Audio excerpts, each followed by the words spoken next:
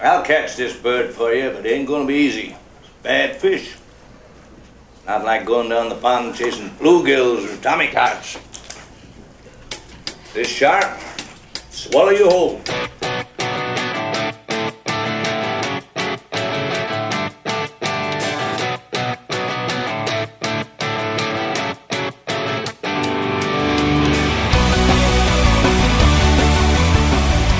Hello there, and welcome to Out of Theaters, the podcast that reviews the movies of yesteryear, this year.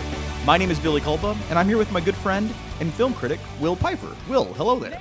Hey, Billy. Hey, have you seen any good movies lately? As a matter of fact, I have seen a bunch of good movies lately. I happened to watch 4 science fiction movies in 4 days last week, and I have opinions, but I wanted to get your take on these before we get to today's featured movie, Jaws. Okay. So I saw Looper, Her, Ex Machina, and a new one that's still in theaters, so technically it's off limits for us, but That's right. Ad Astra. And I wondered if you had seen any of those and maybe what your thoughts were on them. I have seen 3 of those, the ones that are no longer in theaters. I have not seen Ad Astra yet, although I am curious about Ad Astra. Of the 3 you've seen, which was your favorite? Let's see. Out of Looper, Her, And Ex Machina. and Ex Machina, I would say Looper was my favorite. Mainly because, and I believe you may have mentioned this on Twitter, it sort of has an advantage because it is both a science fiction film and an action-packed sort of a film. Yeah, I think that's right. It's exciting. Mm-hmm. It genuinely is. I mean, I think Looper, which is it takes place in the future where these time people they send. It's kind of convoluted, but they basically 100 years after this movie takes place, they take people, send them back into the past where they're killed. And thus, or maybe not 100 years, It's but 30 years. 30 years, I'm sorry. They're still, it's the that's same right, guy. They're still, yeah. So they send him back into the past where Joseph Gordon-Levitt is a looper. He shoots them. He's like, works for the gangsters. But there's also sort of another subplot where there's like telekinesis. People are developing telekinesis, and somehow somebody developed this telekinesis and becomes what they call the Rainmaker, who's like the super criminal who lives 30 years from now and rules everything. And what I really like about that telekinesis subplot in Looper, and you're absolutely right, by the way, the fact that it's an action movie and a science fiction movie really helps it. I mean, because science fiction is known for its like intense action. Like 2001, when they approach a planet for 15 minutes, it's just so intense. If you didn't hear the last incarnation of the podcast, all you need to know is this. Billy is completely wrong about 2001: A Space Odyssey. Former co-host Kevin Haas agreed with me. We called it Establishing Shot. I believe you were both completely wrong. I really like, there's that, entry-level sort of film cliche where if you show a gun, yes, at some point it's going to be fired. It's what's known as Chekhov's gun. Chekhov's gun. If there's a gun in the first act, if there's a gun on the mantle in the first act, it had better be fired in the third act. Like the comms guy from Star Trek? Chekhov? Yeah, that guy. Yes, Chekhov. It's sort of like in Once Upon a Time in Hollywood, Chekhov's can of dog food. It's shown in the first act. It's used in the third act. I like they show you the telekinesis thing. It's like it's a dumb trick that boys use to pick up girls at right, parties. it's like they flip coins in the air and Right. stuff. But it turns out to be like the super villain's like ultimate power by the end, and you forget about it between the beginning of the movie and the end, and it's a really cool. In summary, that movie's great. I think I agree. That was my favorite. I agree, one too. and I don't want to spoil anything about the plot because it's definitely worth watching. But one thing I really like about it, and I won't talk about sort of his part in the movie, I like the kid in that movie a lot, the little boy. I really like him. I like sort of how his character goes. And that's another, that's got Emily Blunt, who is also in another great recent science fiction movie, Edge of Tomorrow, with Tom Cruise. I told my wife that Emily Blunt, that's my girl now. Like, I really like her. I like her too. She's good in everything. She's like attractive and kicks ass. Like she's really like just very competent. And she's married to Jim from The Office, Oh, I didn't know that. That's disappointing. That's why she's in Quiet Place. I haven't seen Quiet Place. Oh, because he directed and stars in it. I know that. Emily Blunt is like who plays Catwoman? Michelle Pfeiffer, Anne Hathaway. Anne Hathaway. She's like, what if Anne Hathaway were good? Yeah, I could see that. that's my take on her. Okay, how about we can rush through it, but tell me about Her and Ex Machina. Which of those two did you like better? It's been a while since I've seen both of those, and I don't know which one I really like better. They're kind of different. I liked Ex Machina is sort of such a tight condensed kind of movie, almost claustrophobic, where you have a guy goes to the home of a crazy tech of genius. their Mark Zuckerberg. Right. They're Mark Zuckerberg, and he has developed, and he wants to give it the Turing test, the famous test you interact with an artificial intelligence to see if you can tell it's an artificial intelligence. See how, and it's sort of like, that's the line when artificial intelligence becomes like an actual intelligence. At what point do you forget you're talking to a machine? Exactly. And it stars, what's his name? The Weasley name? brother? Hux. It stars Hux. What is that guy's name? Domhnall Gleeson. Yeah, Dom Hall. Yeah. And Oscar Isaacs. Yeah. So you got two people from Star Wars. And then it also has there's only like one other actor in the whole movie. I know. I mean, there's two, I guess, but it's what's her name? I can't remember her name. She was nominated for an Oscar for it too. For that movie? Yes, I want to say she was. That surprises me. My thought on it was Ex Machina's, and I'm sorry if I'm pronouncing that wrong. Alicia Vikander. I don't know who that person is at all. And here's the bonus of that movie is it's not just some computer screen he's talking to.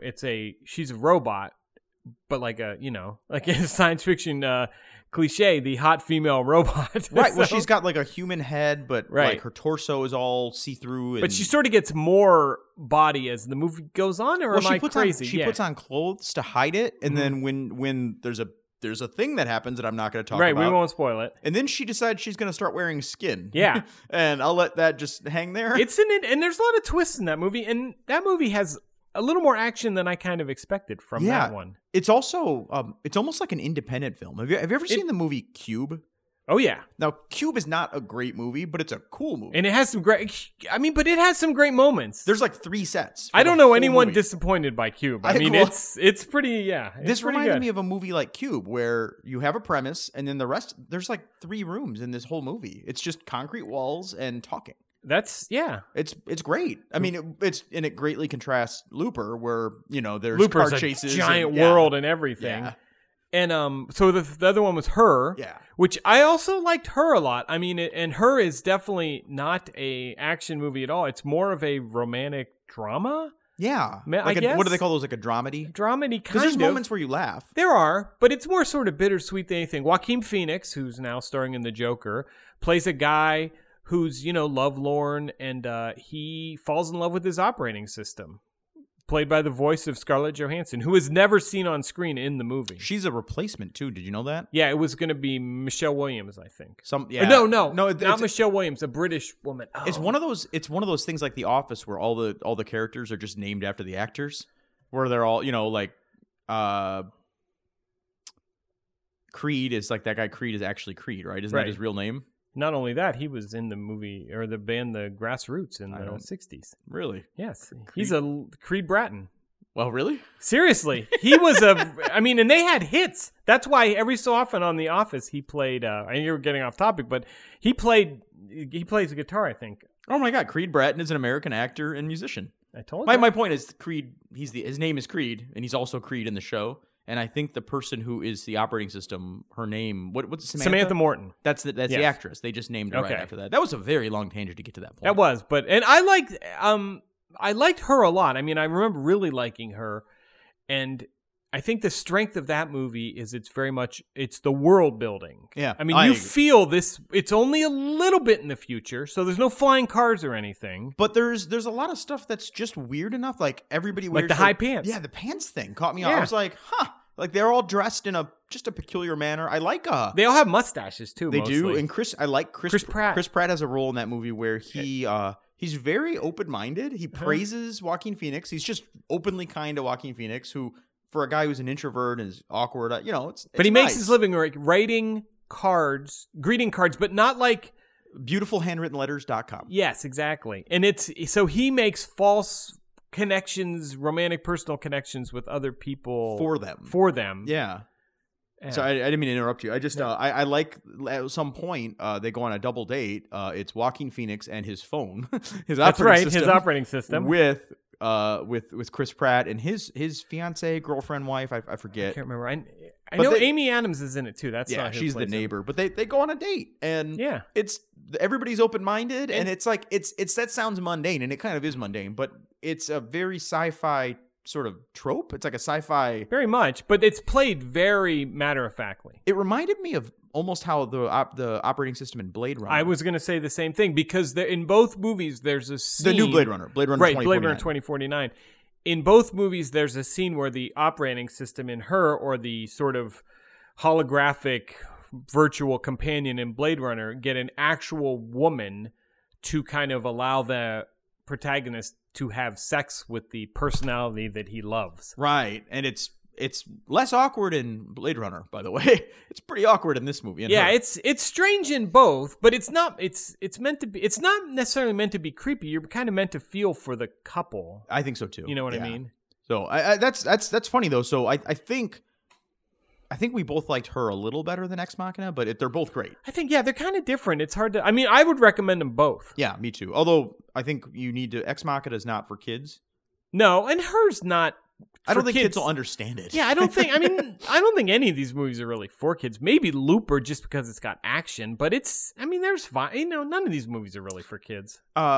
What's the worst movie you could watch? Not worst, maybe most violent, most graphic, most whatever movie you could watch on an airplane, and it would be inappropriate for the pilot to tell you you got to turn that off. I don't. I mean, you mean besides pornography or right? Well, a you can't snuff see, film or but something? That's completely oh, that's not appropriate. the option. Yeah, because it's something you theoretically could watch on an airplane. I don't know. There's a lot of. My choice was United 93. I don't even think they make those things available. Well, but I'd watch it on my laptop or something. Oh. I used to do that for the podcast. I would watch episodes ahead of the. I know you used to watch episodes. You used to watch movies on your phone driving to work. I believe that's right. Yes, that's right. Well, this was a while ago. Before they passed that law. Before I have kids and a wife and things I care about anymore. This was a reckless time. I thought when we had the podcast, you had all the kids. I don't know about that. But anyway, maybe okay. the last bit Astra. before we get to our featured movie is I want to talk about Ad Astra a little bit, which I have not seen. I think that you're not gonna regret missing it in theater. I think you'll watch it at home and you'll think it's cool. Like you'll be like, all right, I'm glad I watched that. But I don't think you're gonna have that sort of regret like with Hateful Eight. Right, I do have that regret with Hateful Eight. Where we regret not seeing it in the big theater. I think you won't feel that on Ad Astra. Ad Astra is very beautiful, maybe a little more beautiful than Interstellar. Mm-hmm. And Interstellar's got so many cool shots of planets and black holes, and where I remember we watched that in theaters together. Yeah, we saw that, and we came away both like, damn, like there's the and ending, when you kind of think it over, it's right. But there are great moments in that movie. That's exactly right. It's very Christopher Nolan, where if you just don't think too hard, it's wonderful. Exactly. This is. You don't have to think at all for you to realize there's problems. Really? Okay. There's moments where we're like, I saw it with a buddy of mine, Kevin, and we just both kind of audibly laughed at times that you probably shouldn't have laughed at. And there's a lot of, it takes itself very seriously. Like you can make fun of Interstellar, right? Because at the end he's like, love is the answer or whatever. Love is the fifth element or whatever the hell. Love is the fifth element. Like, that's it's another element. You know what I'm saying? It's just crazy, right? This one, there's lines where like Brad Pitt's just in space by himself. And he'll mumble, "Sons are always cursed to live with the sins of their fathers." That seems like a little stuff like that. That's You're a like, little corny. Okay, Brad. Like where I laughed, and thankfully the theater was empty again, so it didn't matter. I think you should watch it, but I don't think you'd love it. And it's an easy fourth choice among the four we mentioned. Okay. So, do you want to talk about episode 2, our featured movie, Jaws? Yes. A summer girl goes swimming. Swims out a little far. She tires. Fishing boat comes along. It's happened before. I don't think you appreciate the gut reaction people have to these things. Harry, I appreciate it. I'm just reacting to what I was told. Martin, it's all psychological. You yell barracuda. Everybody says, huh? What? You yell shark.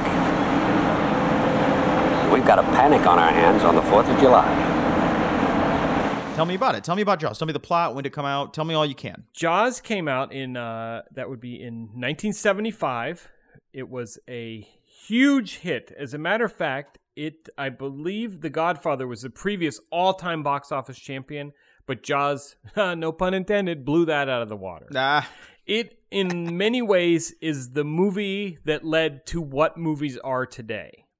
And you'll hear a lot of 70s film fans say, back before Jaws and Star Wars, the 70s were all like Chinatown and Godfather and serious movies for serious film goers. And then Jaws, the popcorn movies, the studios just started chasing that money then.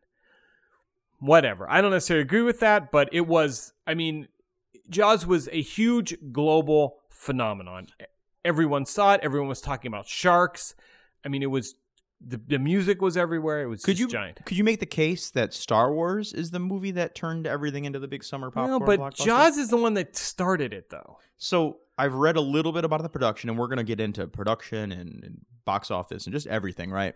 But this was not an easy movie to make, and it was not, when it was done, everybody was relieved, right? No, famously, it was not an easy movie to make. Now, this is not Steven Spielberg's first movie. It's his second movie, but plus this is, he had a TV movie. Yeah, he did some TV shows. He did Sugarland Express, which was a very small film.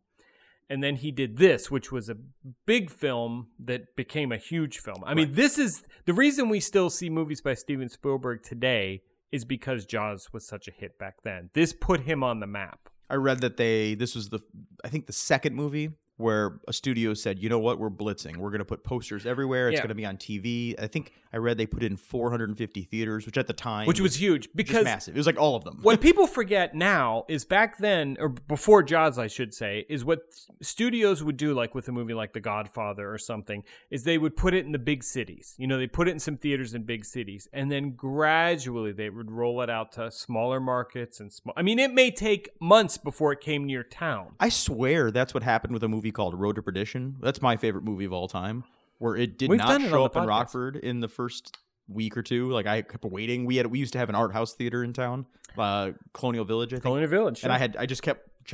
me, who doesn't care about movies at all, I was like, I had heard that Tom Hanks was the bad guy, and he's not. You know, he's Tom Hanks. He's sort of, yeah. I mean, he's Tom. But he's the good bad guy. In my head, I was fixated on this idea. Tom Hanks is a bad guy. I want to see that movie, and then I just kept looking in the newspaper. You know, and it was not. It just wasn't there until one day it was. I'd have to. I think that may just, you can blame Rockford for being lame. Fair enough. But it just makes me think of the strategy where you start at the big city, it spreads out. But the idea of throwing a movie in as many theaters as possible to grab that opening box office. And back then, people didn't care about that. Like, the opening box office numbers, they didn't really care about it. They figured it would give time to build. There were fewer movies, and I don't know if there were more theaters, but there was less competition. There were 3 channels. There was hardly any cable. There were no VCRs. There were no video games. I mean, this was it. Yeah. And this was based, by the way, on a huge best-selling blockbuster book by Peter Benchley. I've not read the book. I know the one big detail I've heard is that we'll get into the 2 plot characters later. have an affair. Yeah, right. I mean this much like I haven't read this, although I remember my parents had a copy because I remember when I was a kid, I would look at the cover because it had a tiny little naked lady on it. You know what's funny about that is your wife is a librarian. Yeah, and I presume you like this movie. Oh yeah, I love this movie. You just never thought to read the book? Like, it never... No, when your librarian wife never said, here's Jaws? No, but, I didn't see Jaws until I was in late high school, maybe. I mean, I didn't see it in the theater. I saw it later. Do you know when I saw Jaws? I know, you saw it like this week. Last night. I saw Jaws for the first time last night. But this is... One more thing about the book. Much like The Godfather, which I have read, this is a classic case of a bad to mediocre book becoming a great movie. Like, I've read The Godfather. It's not good. It's not like this great classic novel. I've read The Godfather too. Puzo? Yeah, Mario Puzo. Yeah, I read that in a postmodern fiction book. It's not. It's just a real kind of crappy airport novel. You know, I mean, just kind of like a sleazy little, not sleazy, but just a dumb little read. Yeah. The movies elevate it. Okay. Which happens a lot too. But the plot, it's plot of Jaws. Is takes place in Amity, which is a small beach community, I think somewhere in Martha's Vineyard area. Amity Island? Yeah, Amity Island. It's a fictional town, but right. it was filmed at Martha's Vineyard. Right. And it's summer. You know, this is the big season because it's a beach community.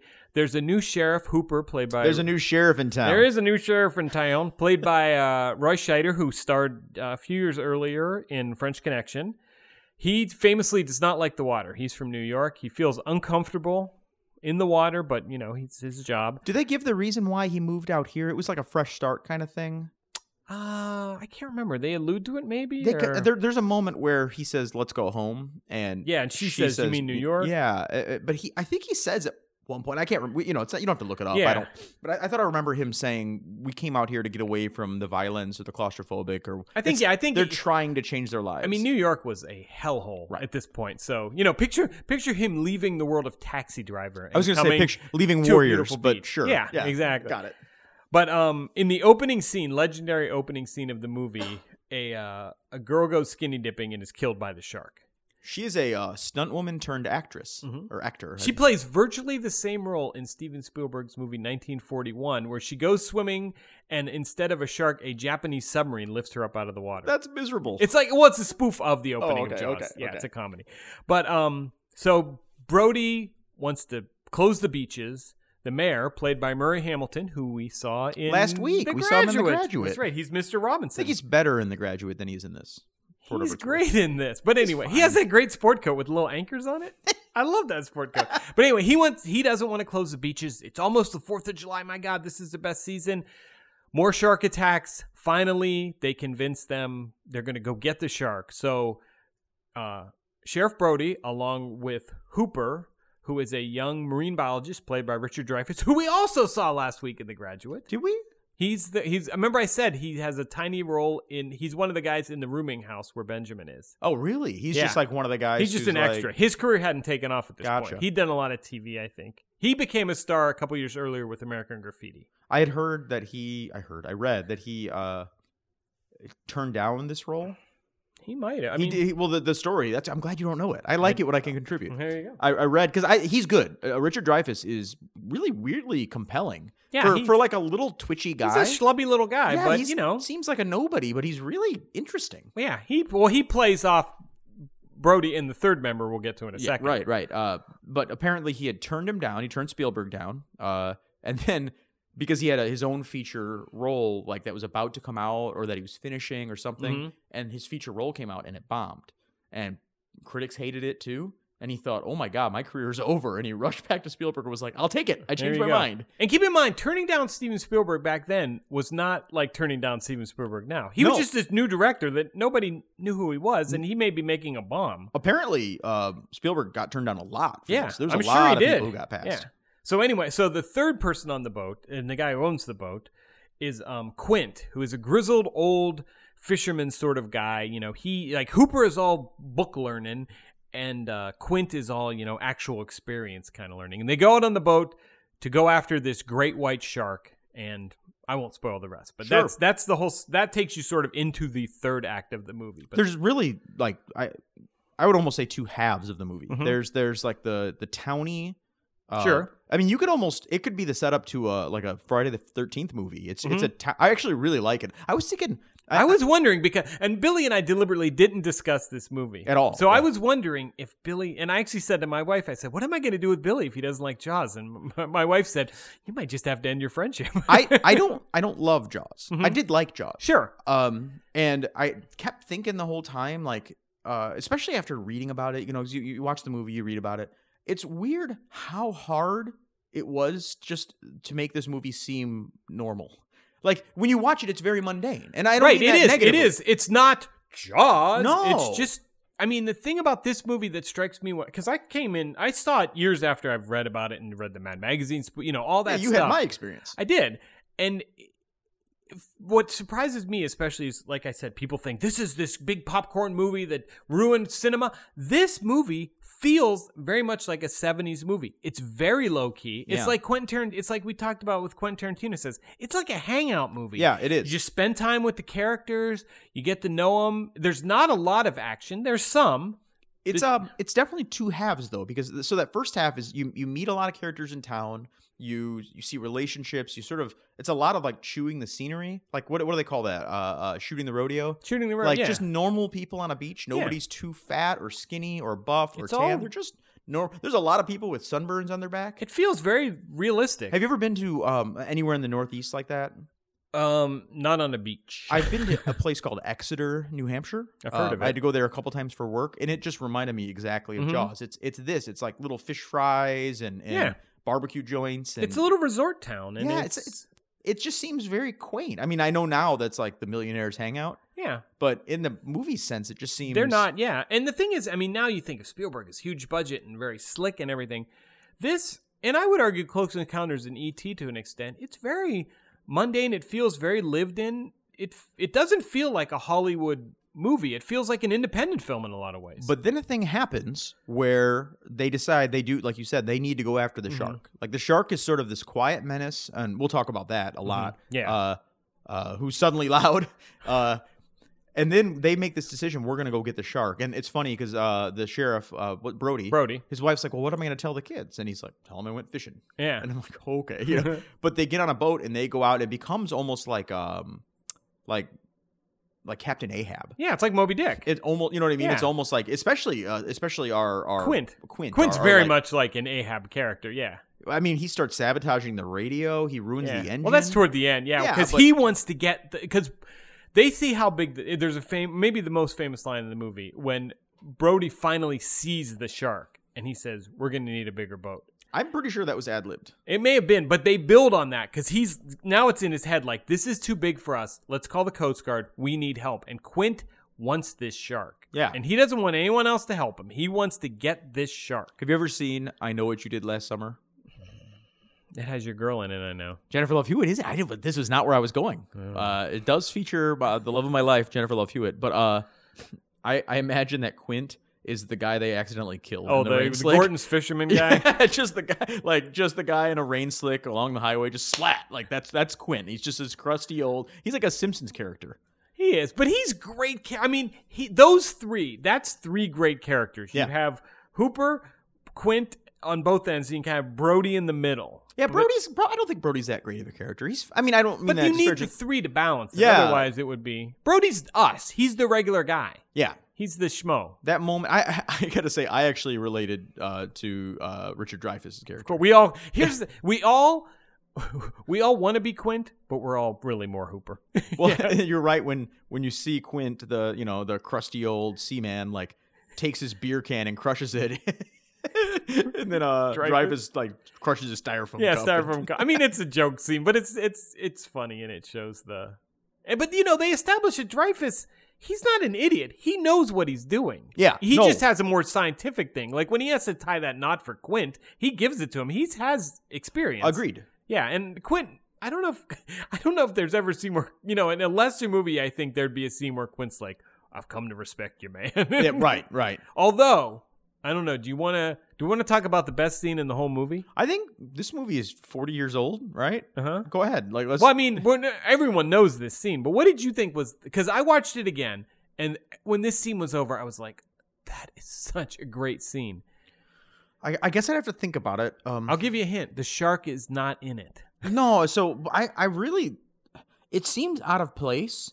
I really liked the fake shark, the two kids. Oh, that's hilarious. That's not my favorite scene, but that's where I was like, the only thing that I have against that particular scene is that I wasn't sure, are those Brody's kids? I don't think so. But they look kind of like him. And all the 70s. Because the young, they do. By the way, Brody's the young kid, what a weird looking kid. Man, that kid's like a mutant. He looks like the girl in what's that movie? The Hereditary. Jesus, a weird looking girl. Wow. I thought they all looked like Charlie in the Chocolate Factory grown up. That's what we all look like back then. Just like floppy blonde. But it's when maximum panic about this is before they go onto the boat. The town is in maximum panic mode. Oh, everyone's worried about. Well, no, I'm just going to talk about the kid scene that you mentioned for a second, just to set up for people. And they're looking for fins. They see a fin. They all go out, and it's two kids with a fake fin on cardboard. And there's people pointing rifles at them. And then the one goes. The little brother says he made me do it. He made me do it. There's a great Simpsons spoof when that same thing is happening. Homer's out there swimming. He sees a fin. He panics. It flips over. Of course, it's Bart with a fake fin. And Homer keeps panicking, goes, "Shark boy, shark boy." That's good.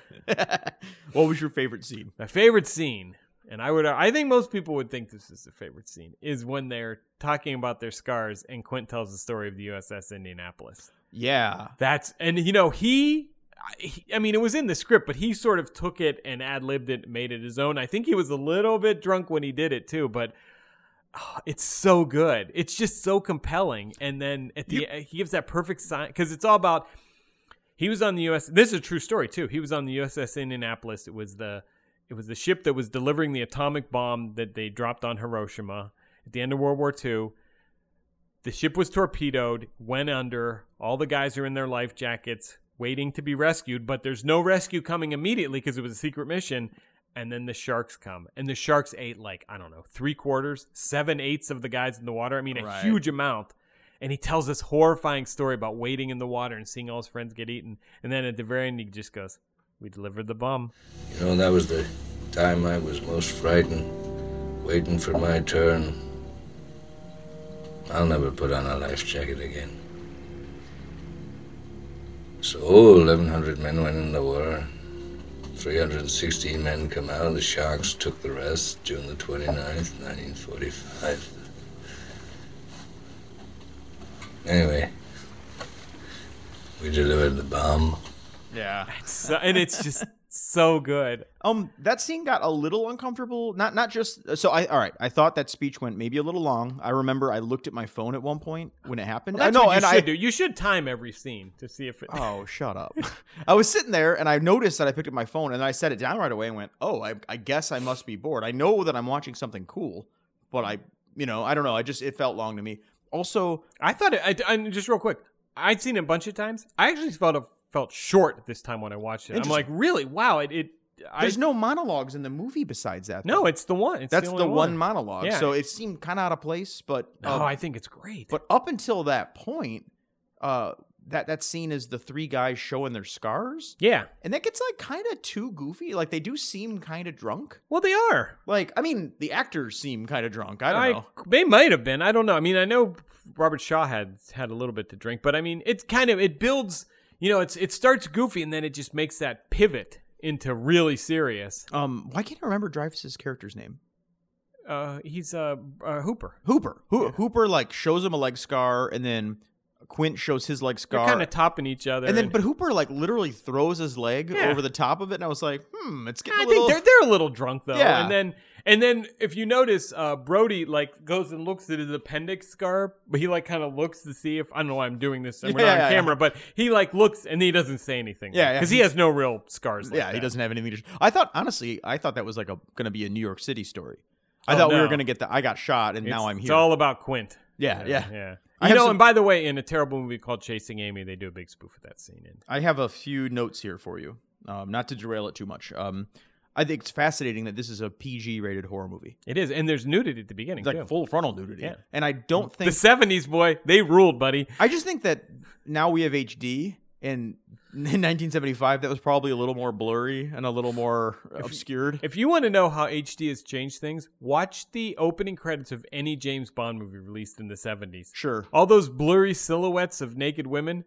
They are crystal clear now, my friend. That's really funny. I've never really seen any of those. I've only seen the one that I think me and Kevin both said was terrible. You didn't. Well, you guys were both. It was very racist. It was weirdly racist. It was just a blaxploitation movie. It wasn't Which movie racist. was it? Live and Let Die. Oh yeah, sure. Okay, I thought Jaws is a hell of a title because it is. You don't think of Jaws with a shark.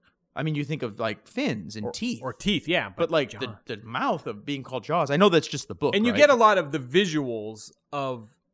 You see a lot of shark jaws when you go to Quint's house. Yeah, there's tons of them, and you see, and then when Brody's looking through the books, and there's pictures of people standing in jaws that are so big and all that. It makes sense, and the reason why they don't think the first shark was probably the shark is because its the jaws bite aren't big radius enough. Yeah. Although there's a moment where Hooper is in Quint's house.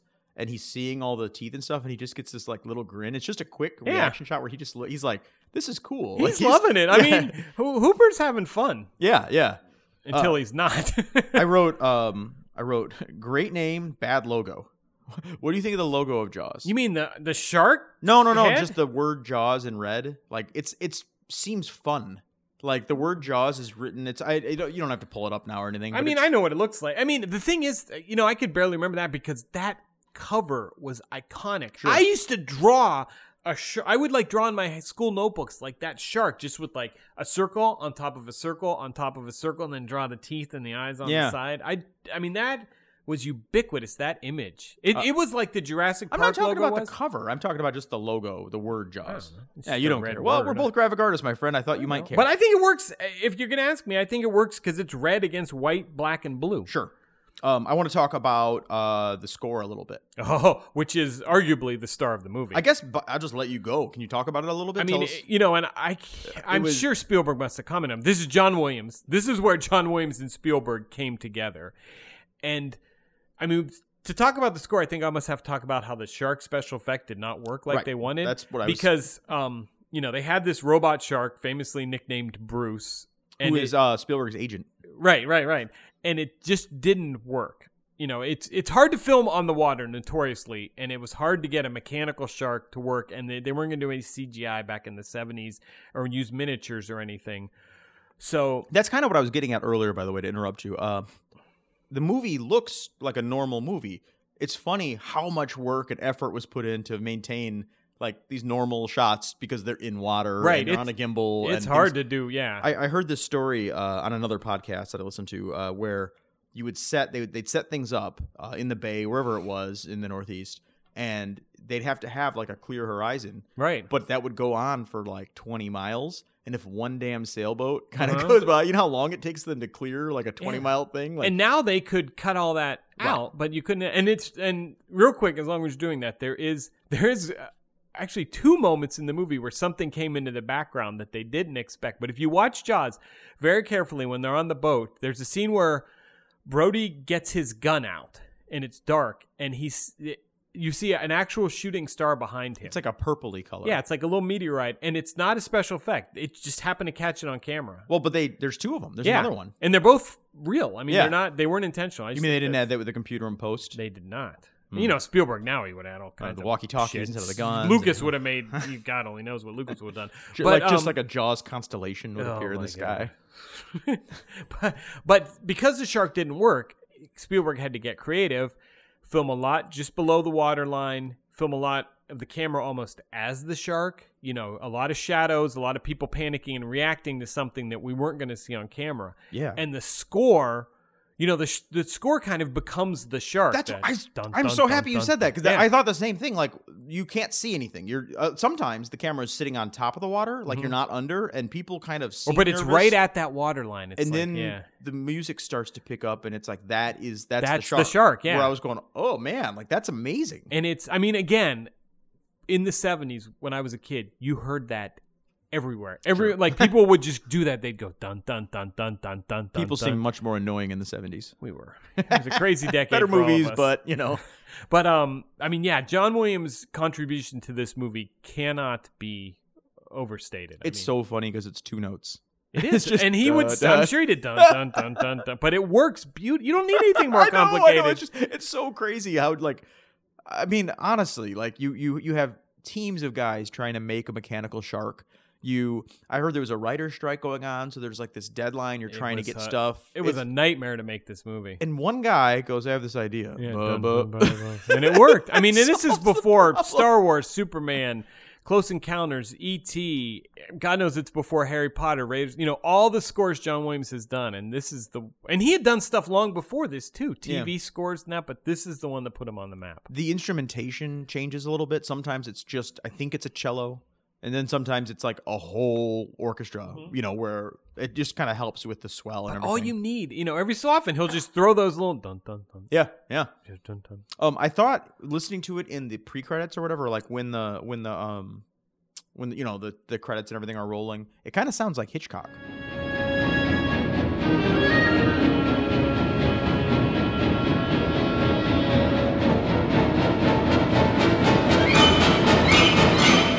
I would think so. Like, Psycho's got the super high pitched ones. That's all strings, yeah. But it has that realistic sounding tone. Oh, I think so. And Bernard Herrmann did all Hitchcock's classic scores. I think John Williams definitely. I mean, God knows he knows of Bernard Herrmann, so I'm sure, it's a suspense. Thing about Jaws, it's not really. I mean, it's an action movie in parts, but it's mostly a suspense movie, right?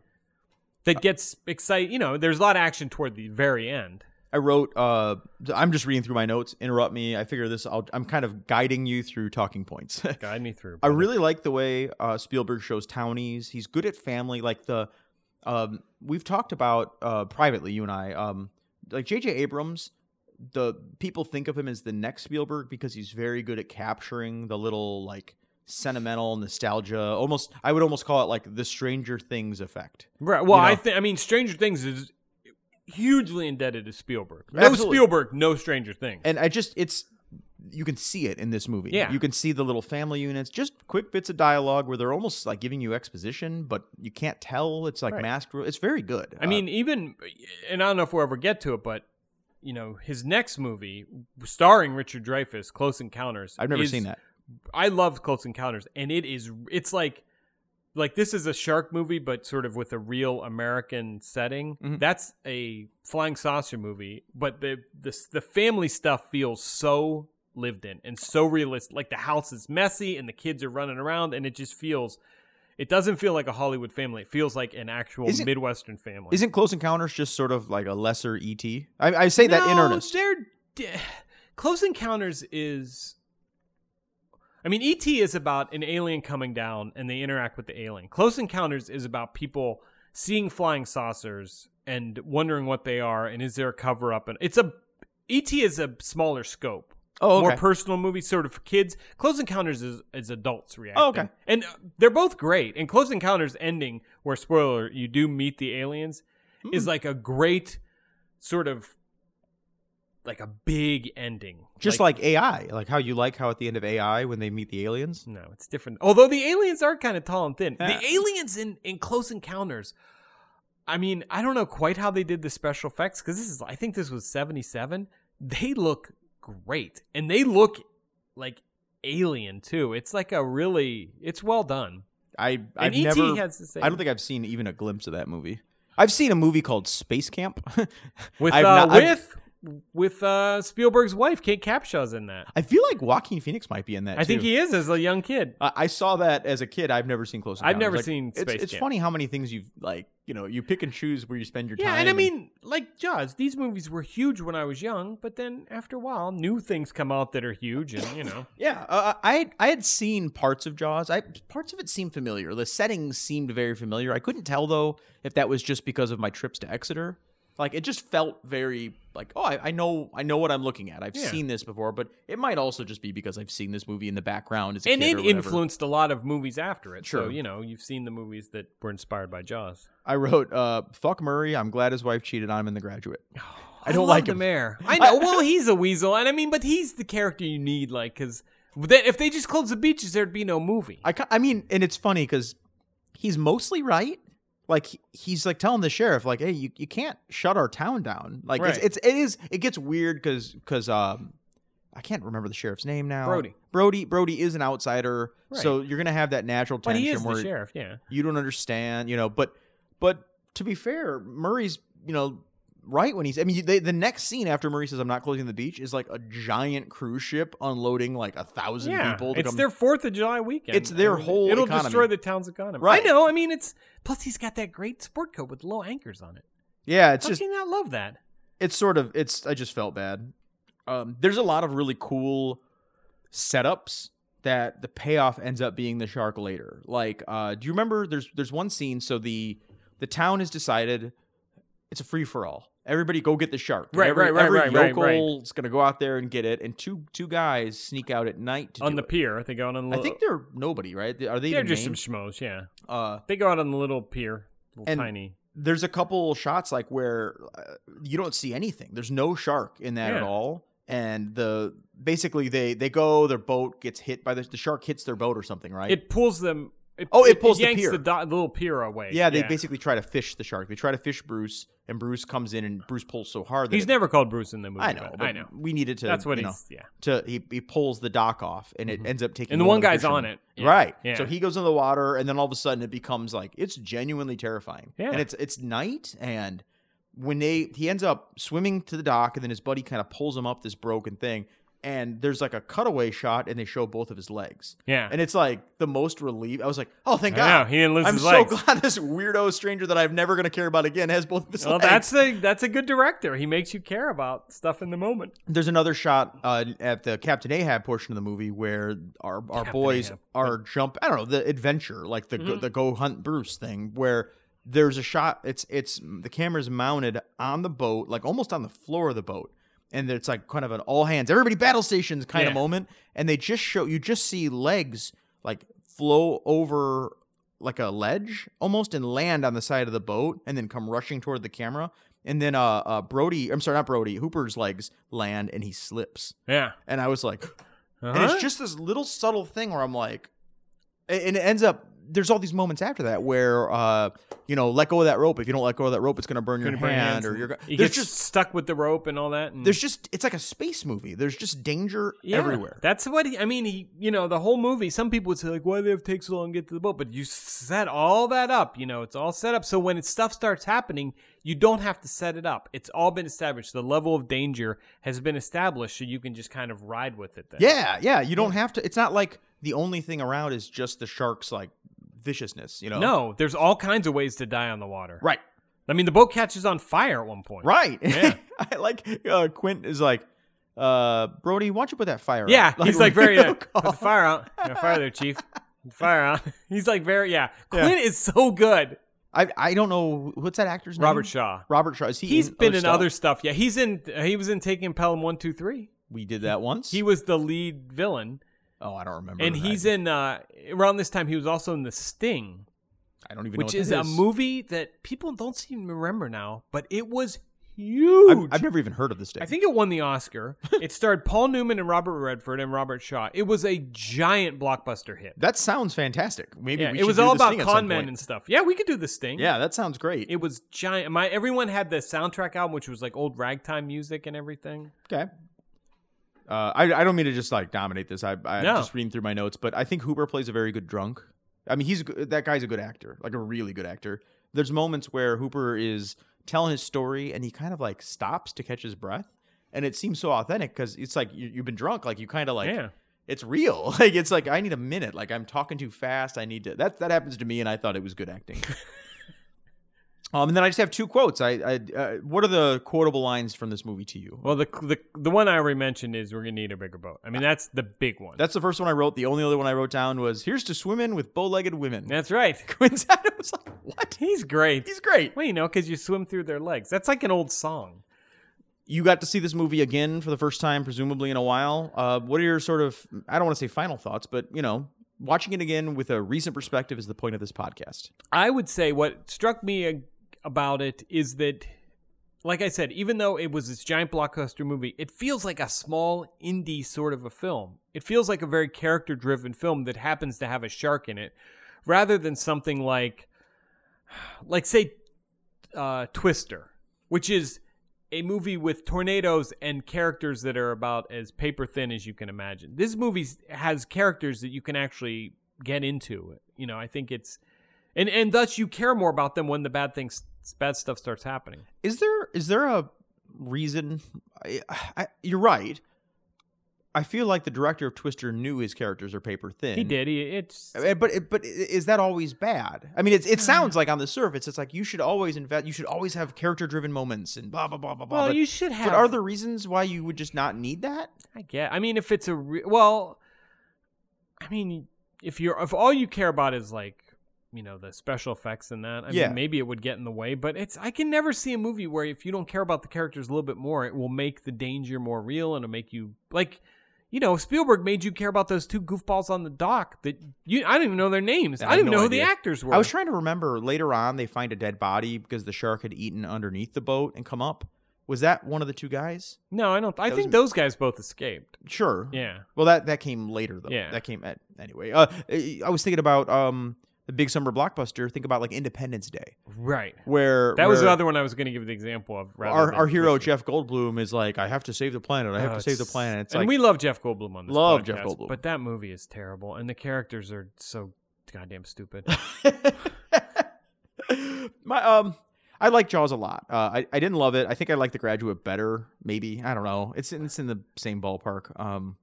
But I thought it was shockingly small. It is. And shockingly just quaint. Like it It wasn't the moments. It worked because the whole movie isn't like up to 11. Like you're not. It does. Right. You're not supposed to be scared the whole time. No. When the moments of scariness come, they're genuinely scary. It's like off-putting. It's like, all balanced. Yeah, right. exactly. It's a very balanced movie. Let me ask you one question. Yeah. Also, I just one quick thing. Okay. though. Yeah. I think the movie could have been like 20 minutes shorter. I know, but you're always gonna say. I know, but it's like it's a 2-hour movie, and it felt. I was just like if you describe the plot, like really nothing happens. But here's a movie is more than its plot. I know, but I mean, it's part of the thrill of Jaws for me and for audiences. But back then, no one said it had to be shorter. I think it's. I know we go over this again and again, but I think the national attention span has gotten dangerously low. I mean, part of the point of the movie is to kind of get into this community and get into the vibe, and then just ride it out. You say that, except then we hit a point where they go, "See a community," and we don't care about them ever again. I don't just mean the community. I mean the characters and the. I know, but I don't know, man. Like, I mean, every movie shouldn't be sliced within an inch of its life. Maybe the Ahab part I would cut by 10 minutes. It feels long. Billy, let me ask you something. Really? Yes, I believe last night when you were watching Jaws and tweeting away, apparently, you sent you added me in your tweet and said, "Aw man, Will Pfeiffer, gross. A whole movie full of gross." That was about so the next movie we're gonna watch, we've already picked. We'll reveal that in a minute, but that movie's grosser. So I wish I had known that before I sent this. That's why I was confused. But for a PG-rated movie, there's full frontal nudity. There's casual limbs. I'm gonna call that. It's like a casual band name. bloody limbs, just all over the place. Like I would just be watching, and I'm like making an effort to keep my phone down and be a good citizen. Watch the damn movie, and then there'd just be like a forearm.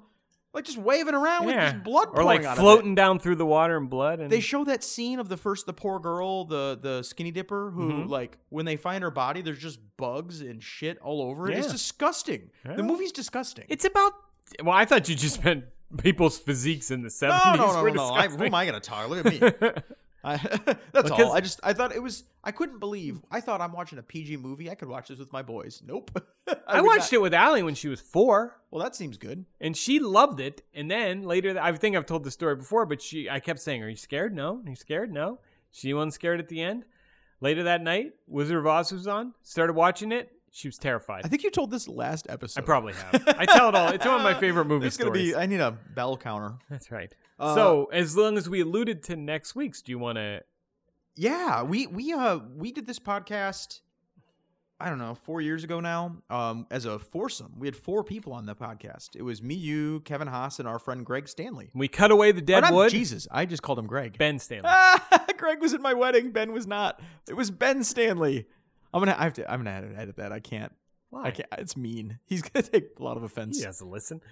When we first started this podcast, it was me, Will, our former co-host Kevin Haas, and somebody you might not be familiar with, Ben Stanley, who I think is a reporter up in Milwaukee now. I think so. Ben didn't watch many of the movies. No, and he refused to buy a microphone. Yeah, so it kind of became... We love Ben, but... Sorry, brother. Hit the bricks.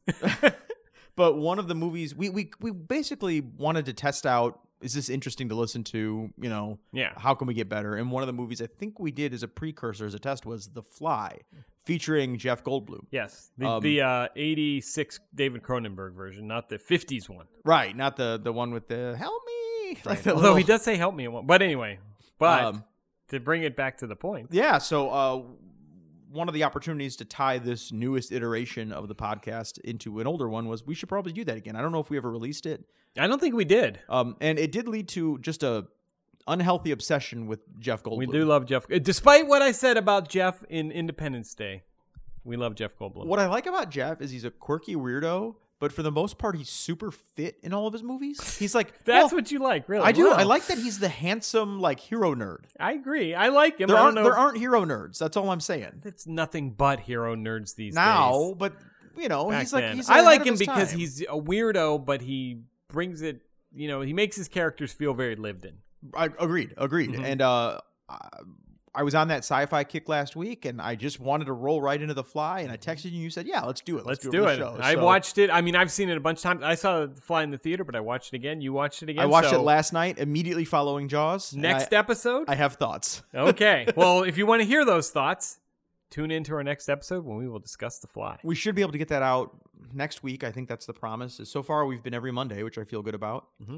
We do have a plea. It would help us out so much if you would go on iTunes and leave us a 5-star review. And please subscribe to the podcast too if you can. I want to read you one of our 5-star reviews that I got. No, it's not. It's so funny. It's not a good review, but I don't care. It's a 5-star, but Mr. H.L. Blecker, hey, missed you guys arguing and occasionally agreeing about the good, bad, and ugly about movies. Glad you're back. Also, Goldblum. That is a hell of a review there. There you go. That's my old college buddy, Howard Blecker. Chris Soprich, who got a shout-out last episode. Billy is a dope, but Will knows what he's talking about. By the way, Midsommar was terrible. Oh, he's wrong. I love Midsommar. Anyway, we'd love your thoughts. We'll read them on the air, but help us get these 5-star reviews. It pushes up in the rankings, and I think I'm going to start taking out some advertising soon too to sort of build our audience back up. You're letting them peek behind the curtain, Billy. Well, as some of you know, our feed got sort of reset by Apple, so we lost essentially all of our subscribers before, which is tragic. We had a good. We were up to about 1,000. Steve Jobs. Damn you, Steve. I know you're dead, but damn you. We know you're still controlling things. Find us on Twitter at Out of Theaters. We only follow Jeff Goldblum. Yeah, that's right. Same for Instagram at Out of Theaters, and look us up on Facebook. We post the episodes there and end up in a conversation with most of the listeners there. Any other thoughts, Will? No, I'm good. Well, we'll miss you all. Most of all.